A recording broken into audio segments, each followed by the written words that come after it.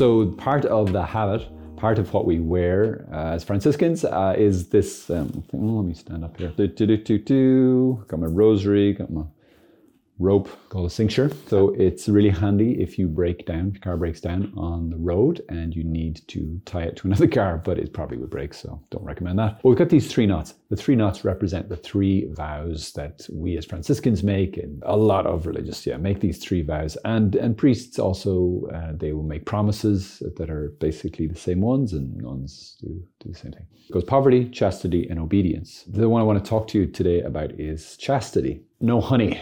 No sweet thing. What does this mean? It means don't get married, don't have committed relationship or partner or anything like that. Don't have kids, don't engage in sexual intercourse or anything like that. Give that up. Have felt called to give that up for the sake of Jesus, for the sake of his kingdom. Lots of people's reaction to that is like, no. It could maybe even think, oh, that's unnatural. Right? Oh, that's not natural. They could be afraid it's like, oh, that's going to go in a bad direction. And I would say you're right. It isn't natural.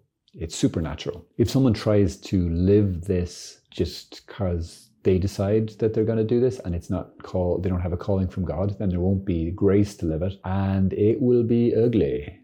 And that has turned ugly for lots of people. It is a grace. It's a calling from God, and it, in a sense, doesn't make sense.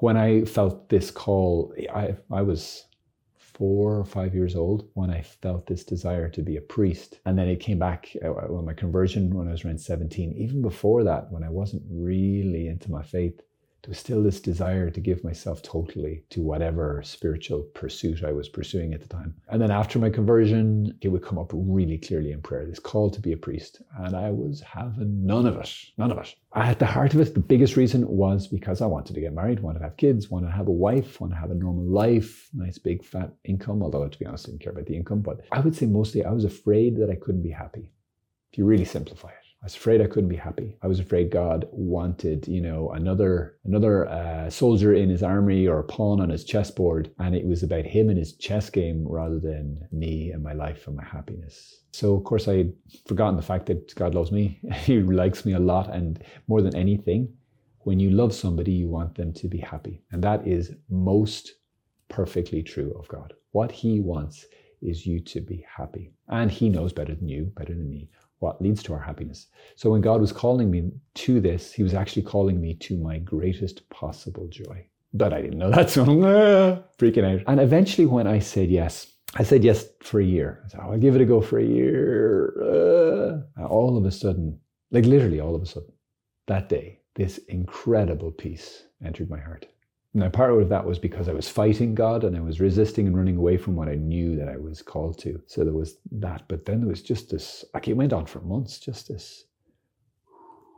It's like skateboarding in Tesco's, on those smooth, beautiful. So that sort of peace and a real gentle joy has kind of continued years and years later. So it doesn't make sense, except for the fact that God is there providing this peace and this joy. He is fulfilling me and satisfying me. And that's kind of what the vow of chastity, the word to describe that is celibacy, because it means you live as a celibate. Everybody is called to a form of chastity. The form I'm called to is specifically celibacy. But celibacy is like a sign. God has set it up this way. It's a sign to the world and to the church that Jesus, that God really is enough.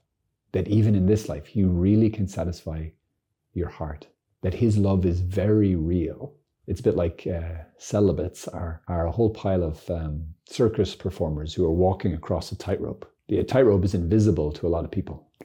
Lots of people think these guys are psycho. But we're walking across this tightrope, and the tightrope is God's love, that he really is enough for us. Now, lots of us don't take the opportunity that our life of celibacy is to enter to the full depths of God's love. But it is available. I've certainly experienced it some, and I want to experience it more, living that life of faith that God truly, truly is enough for me and can satisfy me. The vow of chastity, as I said, everyone is called to chastity, but chastity means making a gift of yourself, and especially making a gift of yourself through your sexuality. How you do that will vary tremendously, whether you're married or you're single or you're in like a vowed celibate life or some other form of life. It's going to hugely differ. So that's the core of chastity. It's that you live as a gift for others through your sexuality.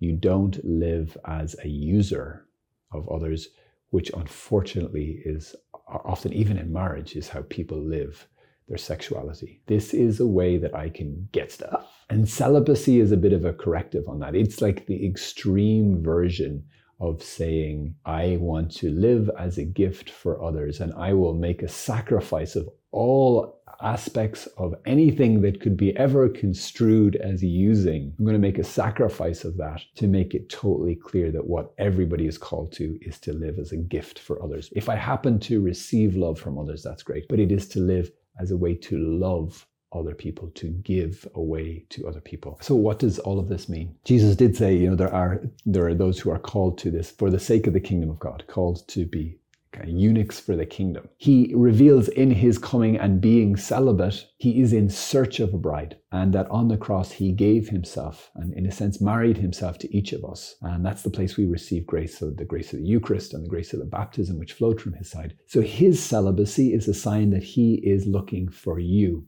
And then every priest and every religious in living their celibacy becomes a re-echo, a restatement of that bride that again, Jesus, it's not just some dead, saying no to this good thing. It's like, no, like sex and marriage and kids and wives and husbands is a really, really beautiful, good thing. It is like one of the most beautiful, holy things on the earth. And that's why celibacy is such a powerful statement. Like the giving up of it for another is big. But even more than that every priest then becomes this advertising campaign from God to say that God is in pursuit of you, and it's imaged in his priest. That the priest, he's not just a father, he's in a sense a bridegroom. He is somebody who is here in the person of Jesus, seeking after souls to bring them to that full intimate union with God.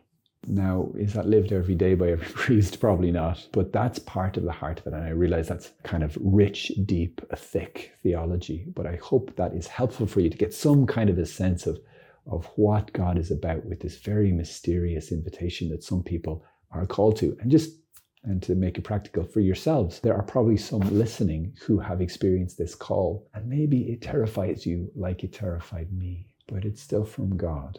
And it could be a call to become a religious or a priest, or maybe even just to be single for the Lord. Don't be afraid, or at least don't let fear have the last word. God loves you, and when he calls us to something, it's always for our greatest happiness and joy, and so that we can bring happiness and joy to others. As best you can, now talk to God about your fear. Ask him for the grace to keep going forward, to discern this well. You could say yes to whatever he asks you. If it is marriage, if it is celibacy, that you could just say yes and trust him, and then experience the fullness and the fulfillment that comes from living for God and doing his will. It's been a blessing in my life.